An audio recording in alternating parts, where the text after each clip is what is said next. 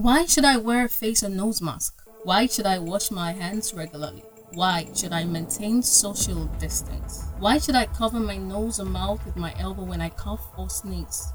We have oftentimes asked ourselves these questions, and we have often gotten the simple answer: to protect yourself against the coronavirus.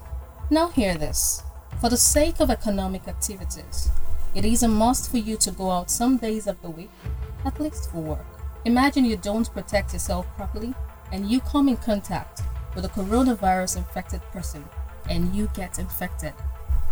You go back home and harmlessly infect your household, the children, your spouse, and maybe domestic staff. Imagine what happens when your children innocently infect other kids in school. Imagine what happens when your spouse infects his or her colleagues in the office. Imagine what happens when your domestic staff infects others in the marketplace. Human interaction is inevitable, but the spread of coronavirus is avoidable.